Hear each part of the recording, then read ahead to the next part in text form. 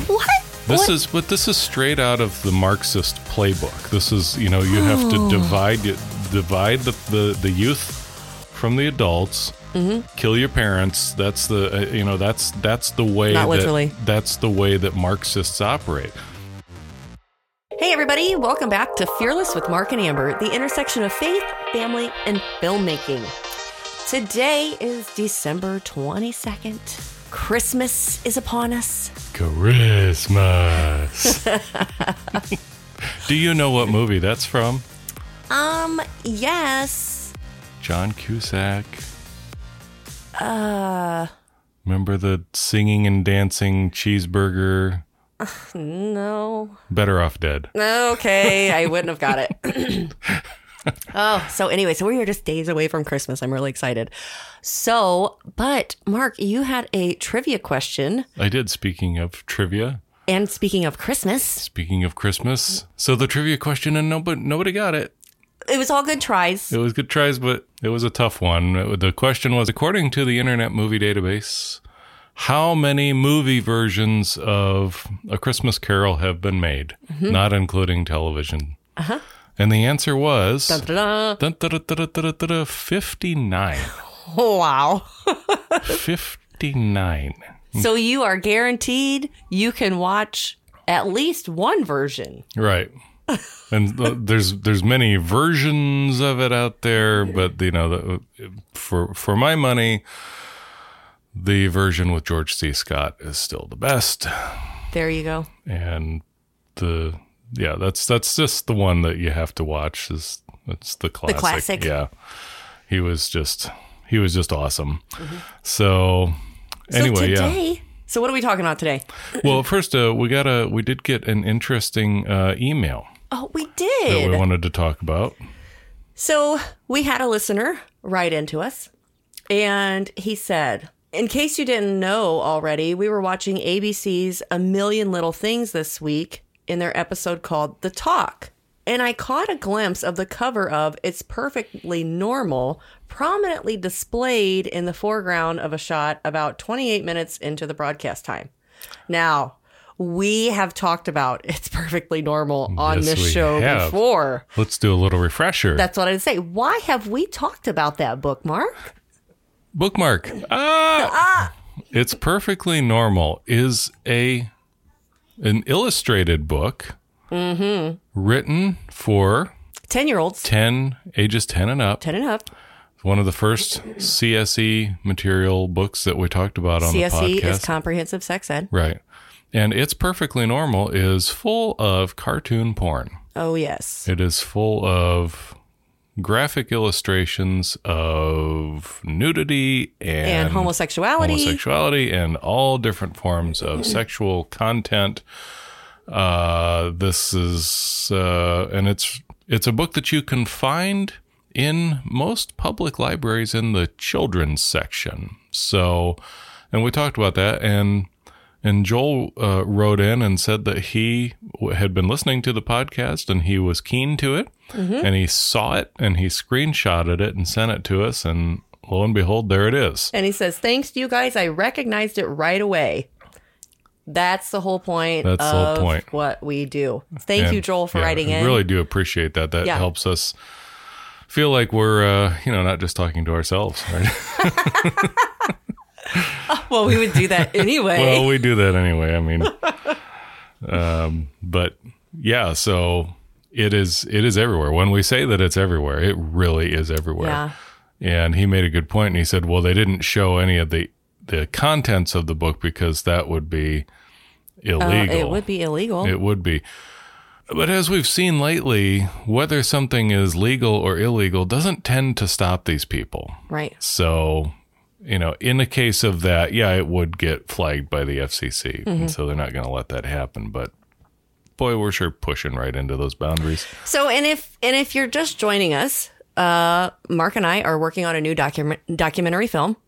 And Mark, why don't you catch people up on sort of where we're at? Because documentaries are pretty interesting, especially just the way we do documentaries. I don't know how other people do, but we let the documentary let the movie, speak for itself, and it really starts to take on its own form as we go along and we interview more people.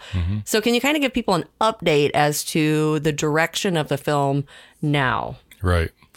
So the kinds of documentaries that we do is really what would be called an investigative documentary. It's almost journalism. I mean, it basically is journalism in a feature-length format. It's what journalism used to be.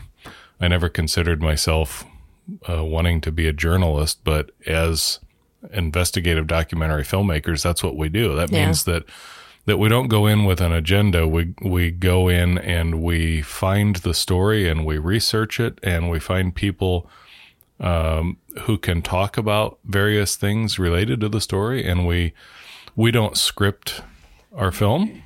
We don't script interviews. We don't give people bullet points or questions ahead of interviews. When we talk to people, we'll do what's called a pre-interview. Obviously, we have to know what they have to talk about and get an idea of, kind of what things we want specifically for them to talk about. But when we interview people, it's just a conversation. And as opposed to something like a Michael Moore film, which is straight up propaganda. He'll go in and say, I want to make a film to prove this point. And everything that he puts into the film, even if it's taken wildly out of context, is to make the point that he's trying to make. And so he lies through everything that he does is a lie. Just like broadcast news is now, right? It's all about an agenda. It's all slanted with an agenda, and we leave things out that may be part of the story, but they're not part of the agenda that we're trying to push. All right. So we started where? We started with knowing that the film was going to be about comprehensive sex ed and social emotional learning in the public school system through the curriculum. So where have our research and investigation taken us?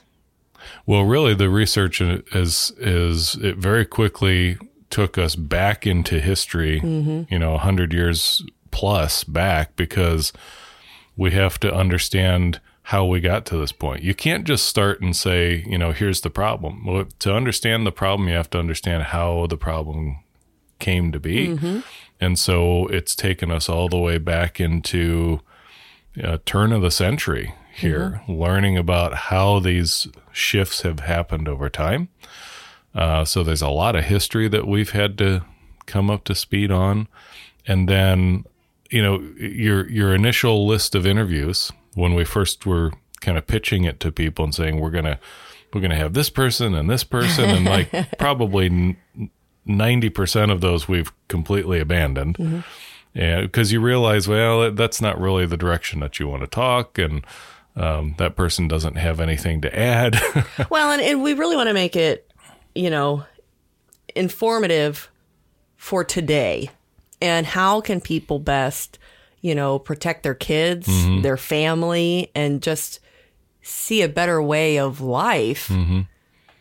There's a couple of things too, as a viewer, that you can tell when you're watching something that's genuine and well researched and truthful versus something that's prepared in advance with a narrative. Things like unless the story is about a specific celebrity, most celebrities don't have much to add to a lot of stories like this. So when you see it full of well-known personalities, that's an indicator that there's a slant to this. There's probably an agenda to this. It's scripted in advance. I always think of, what we have seen as quote unquote reality television, Survivor Island or whatever these these shows are, where they're supposedly, well, this is all just happening in real time. It's not. You can tell because the audio is pristine, the lighting is pristine, and they seem to have cameras everywhere. That's an indicator of, hey, this has all been thought out in advance, and they're not above, writing in plot points and prompting people to do and say things that they normally wouldn't. We don't do that. at all. We go in and we talk to people and just have a conversation and let people really tell the story. So you really can't know completely what a story is until you get into it and you start finding out, hey, this isn't actually what I thought it was at all. It's more this direction. And when you tap into the right people that are really on the front lines of what you're trying to tell a story about, they start connecting you with all kinds of other people. Oh, yeah. So we started recording interviews a couple of weeks ago. We got our first 3, and then it is sort of taken off on a rapid pace on its own. Whoa, yes. So we have several road trips scheduled, and we're picking up interviews with people all over Texas, the country. Florida, going to Virginia, Texas, West Virginia. Going everywhere. And it's exciting. But it is exciting. It has taken on its own life, and it starts to tell you, a true documentary tells you what it wants to be as you go. Right. And so I was doing some research into numbers, and we're going to talk about an article that I ran across while I was doing a little bit of research. So just to give people perspective, there are about 50,634,000, kids who are enrolled in public school this year in the United States. And so you think about that, and about 4 million graduate every year. Okay. Just sort of numbers. I like numbers. So, but while I was doing some research, I found a couple of things because I thought, well, I want to look at the homeschool sort of while we're talking about education, talk about and kind of look into the homeschool, because we have friends who homeschool, and we've thought about homeschooling our kids. Even though they go to a private school, we still have thought about, just homeschooling them. So I came across this article while I was doing homeschool research, and it's from Harvard. So it's going to be good. It's going to be good. It's going to be full of equality. So the title is Law School Professor Says There is Little Legal Oversight of Educational Standards or Safeguards Against Abuse. And now she goes into the whole reason why there needs to be more, big brother in the homeschool arena.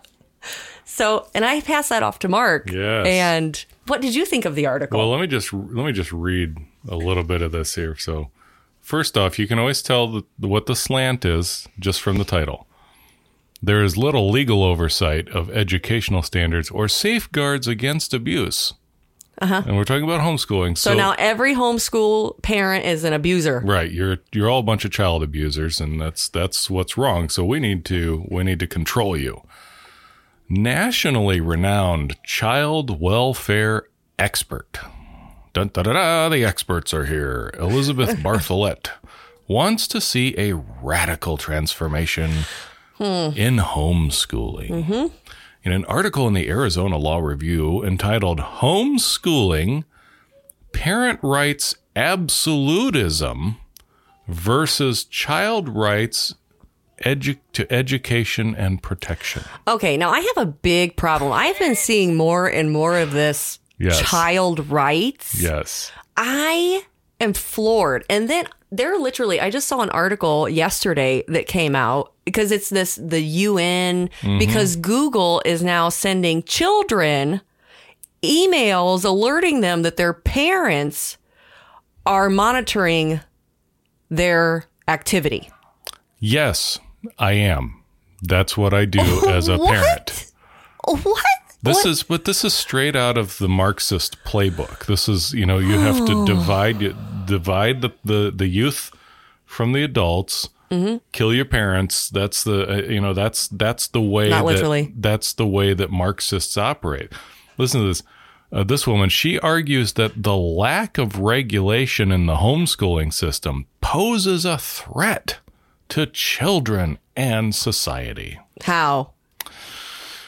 Well, glad you asked. They asked her, how did homeschooling in the U.S. develop into such a fast-growing phenomenon over the past few decades? She responded, behind the rapid growth of the homeschooling movement is the growth in the conservative evangelical movement. Oh, those wicked evangelicals. Christians. Conservative Christians wanted the chance to bring their children up with their values and belief systems. Is it? Wait. Don't go any further because when I read this, I thought, duh. Thanks for noticing. Duh. Yes. That's what we're supposed to do. Yes. Protect our children. Oh, no.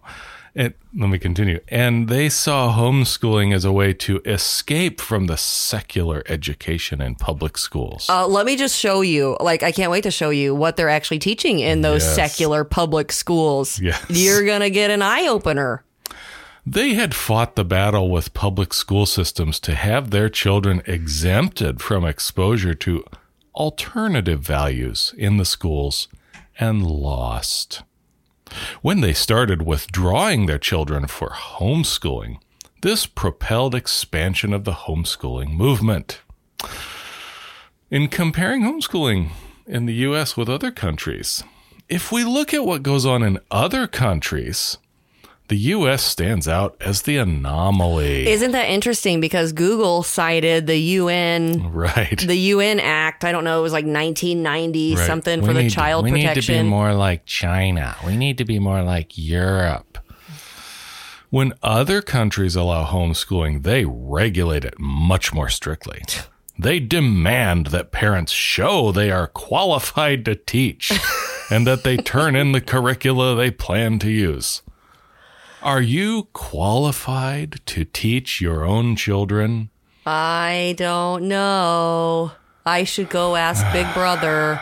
Other countries impose home visit requirements, which are both a protection against, here we go again, child maltreatment, and also a check on whether the parents are actually providing the education they say they are. Okay, and let's just...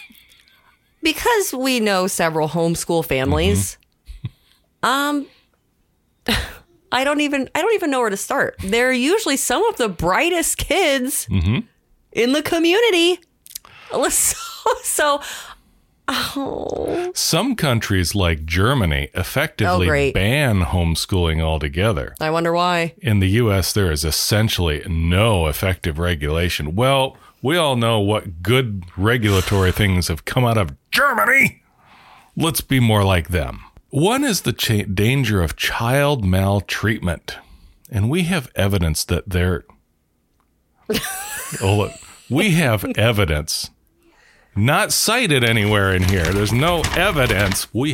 Trust us. We have evidence that there is a strong connection between homeschooling and maltreatment, which I describe in my article. It is maltreatment to send your kids to public schools anymore. Lord. Other dangers are that children are simply not learning basic academic skills, those dummies, or learning about the most basic democratic values of our society, or getting the kind of exposure to alternative views that enables them to exercise meaningful choice about their future lives. You mean compromise on the authority of Scripture? Yes. Is what you mean? Yes. You're not allowing them the opportunity to choose a different gender, for example, or to share a restroom with someone of the opposite sex, or maybe the opposite species. It just depends, because they're allowed to be whatever they want when they walk in the door. The deer. Right. Here, this is even better. Many homeschooling parents are extreme ideologues. Oh, mixed friends. Committed to raising their children within their belief systems, isolated from any societal influence. Yeah. Praise the Lord. Wear that as a crown of honor. Some believe, this is where it gets good. Some believe that black people are inferior to white people, and others that women should be subject to men and not educated for careers, but instead raised to serve their fathers first and then their husbands. You racists. The danger is both to these children and to society. The children may not have the chance to choose for themselves. Here we go again. Whether to exit these ideological communities, society may not have the chance to teach them values important to the larger community, such as tolerance of other people's views and values. I could go on. But we won't. I had to put it down. I read it all. I think what's interesting is, so we make laws that you can't buy cigarettes until you're 18. You can't drink until you're 21. But we can put facilities in schools and let kids make the decision whether or not they can mutilate their bodies, and then send the parents a bill with no explanation, and the school's allowed to do that. So we keep our kids from harm from smoking, health reasons. Right, but you can mutilate your body. But if you're in school, you can go to somebody because it's the child's choice. Mm-hmm. Here's another one that you gave me. This is from Forbes. This was just the title. How educational inequality in America could be impacted by the homeschooling pod frenzy. I'm telling you, we weren't. Listen, I wasn't even planning on researching homeschooling. Like, we've been focused on public education, but then you see the attacks for just the against. It is a wicked spiritual battle. It is really good versus evil. It's awful. We don't homeschool our kids because we have a good Christian school to send them to. But if you are, God bless you, and keep it up. We support you. Let me find just one of the sections in this article under classism. One of the biggest concerns around this model, homeschooling. Without intentional effort, these pod schooling groups will benefit economically advantaged families and will leave less affluent families worse off, further widening the socioeconomic divide in the U.S. Okay, so why don't you start actually teaching kids reading, writing, and arithmetic in school instead of this social emotional learning? Then there wouldn't be a problem and there wouldn't be such a divide. The public school system is screwing up millions of kids every year. It's always funny because you can always tell what leftists and liberals, I mean, they're all the same, what they feel guilty about because it's what they accuse you of. Classism, racism. This is all in this article. What would school pods look like for children who live in public housing, for parents who are not able to work from home or who don't have the budget to hire teachers? What? What are you talking about? It's this, they put up this straw man argument of that it's the only people that are doing this are these wealthy, this would create a less equitable education for kids that are not part of the upper middle class, who are not part of the 1%.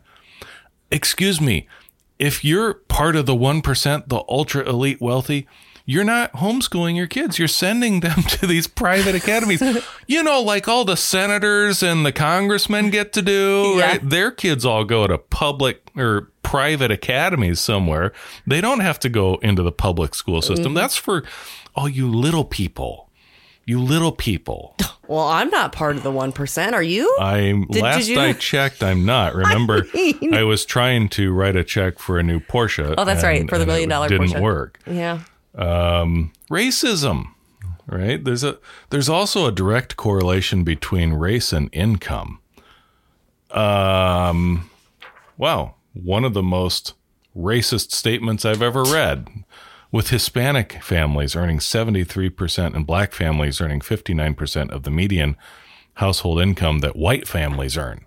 Okay. I'm going to move on from that. Families that are inclined to form homeschool pods are more likely to do so with other families in their school or district. And those families that are able to afford more schooling resources and spend the time connecting and coordinating these pods are less likely to be black or brown. Okay, so here's what's really interesting, because public schools get funding per pupil. So now everybody's freaking out because people are starting to homeschool their kids. Oh, and by the way, they're doing better at homeschool than they ever were at the public school that is failing them. I mean, God bless those teachers who are in there and who actually care. I mean, I applaud teachers for what they do. Absolutely. But their hands are so tied. Yeah, there's nothing they can do. Junk curriculum that they're being forced to teach. It's it's insane. Yeah, they go in with right motives, and they realize when they get in there that they have very few options. That these mandates come down, and you are forced to accept these things. You're forced to teach these things. And what about discipline in the classroom? Oh, my word. I mean, so what else do they go in here? They talk about sexism. It's just not right. And ultimately what it is, you don't even have to read very far between the lines with these people, because they're screaming and yelling about this isn't fair because you're taking your kids out of the system that we have created to mold their minds into what we want them to be. Thank you for noticing. Yes, that is the point of private school. That is the point of homeschool. We reject your educational system. It is corrupt. It's perverse. I'm not sending my kids there. Yeah. And we're ready to show you with the Mind Polluters. Yes. And so the Mind Polluters is about how that has happened and just how bad it is. It is really bad. I think it's really sad. And we're going to interview Alex Newman here in a few weeks. But if you haven't listened to the Heidi St. John podcast with Alex Newman, I really encourage you to go and listen to it. I will leave links in the show notes to all 3 episodes because it was really good. And Alex is actually going to be in our film. He's going to be in the Mind Polluters. And so we're excited to go and grab that interview with him, because what he's done over the years, and to hear him say the public education system, and he has spent a lot of time researching, it cannot be reformed. You can't fix what has been done. And it's interesting, the reason he gives for that. He says when people say that the public education system is broken, he says, no, it's not. It's doing exactly what it was designed to do. Yep. And that's scary. When we talk about when we do films and you learn things as you go, and we have these aha moments, and hearing him say that, and it really, I had to stop and really think about that. And he's right. He absolutely is right. It is doing exactly what it was designed to do. And in the film, you will see that, that the public education system is doing exactly what it was designed to do. And in order to understand that, you have to know who designed it. Yeah. And it goes back into some deep and dark places. And we will talk about that on another episode in the new year. Yes. Thank you guys for listening. That is all the time we have for today. Look for all of the different links in the show notes of the mentions from the podcast, and have a very Merry Christmas. And we will talk to you on Thursday, Christmas Eve. Christmas special. All right, guys. Have a great day.